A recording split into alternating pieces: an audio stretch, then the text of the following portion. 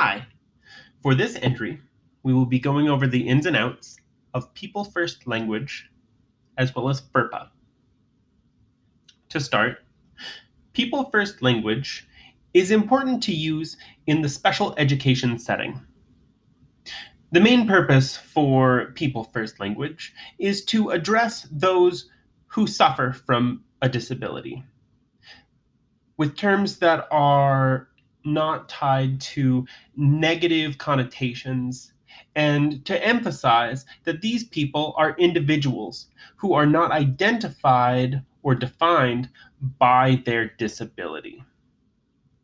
A few examples of terms to use and terms not to use would be to refer to someone as a person with a disability rather than just addressing them as disabled. Or say person with impaired vision or person who is blind rather than just calling them the blind. The main point shown with these examples is that they are people living with an impairment rather than being that impairment. Now we will go over the Family Education Records and Privacy Act, better known as FERPA.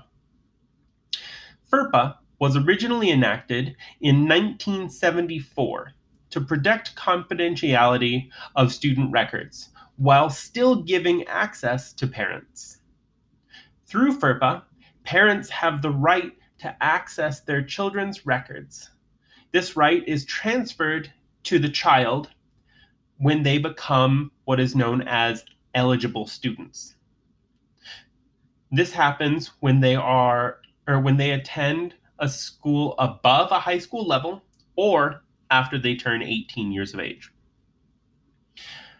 Schools are not obligated to provide copies of records to parents or eligible students unless they have a legitimate reason, such as they are not able to physically be present due to distance.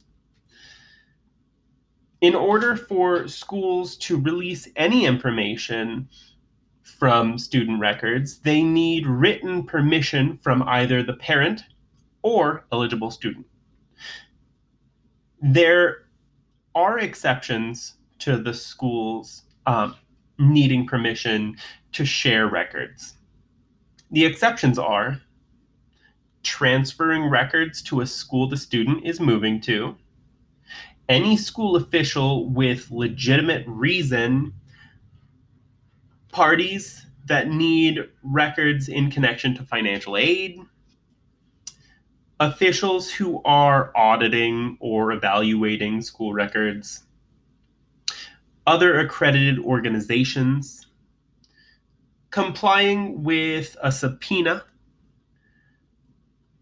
complying with officials on health emergency issues, or to comply with juvenile justice officials. Schools may, however, disclose directory information without consent from parents or students, but must give the option to have the information taken down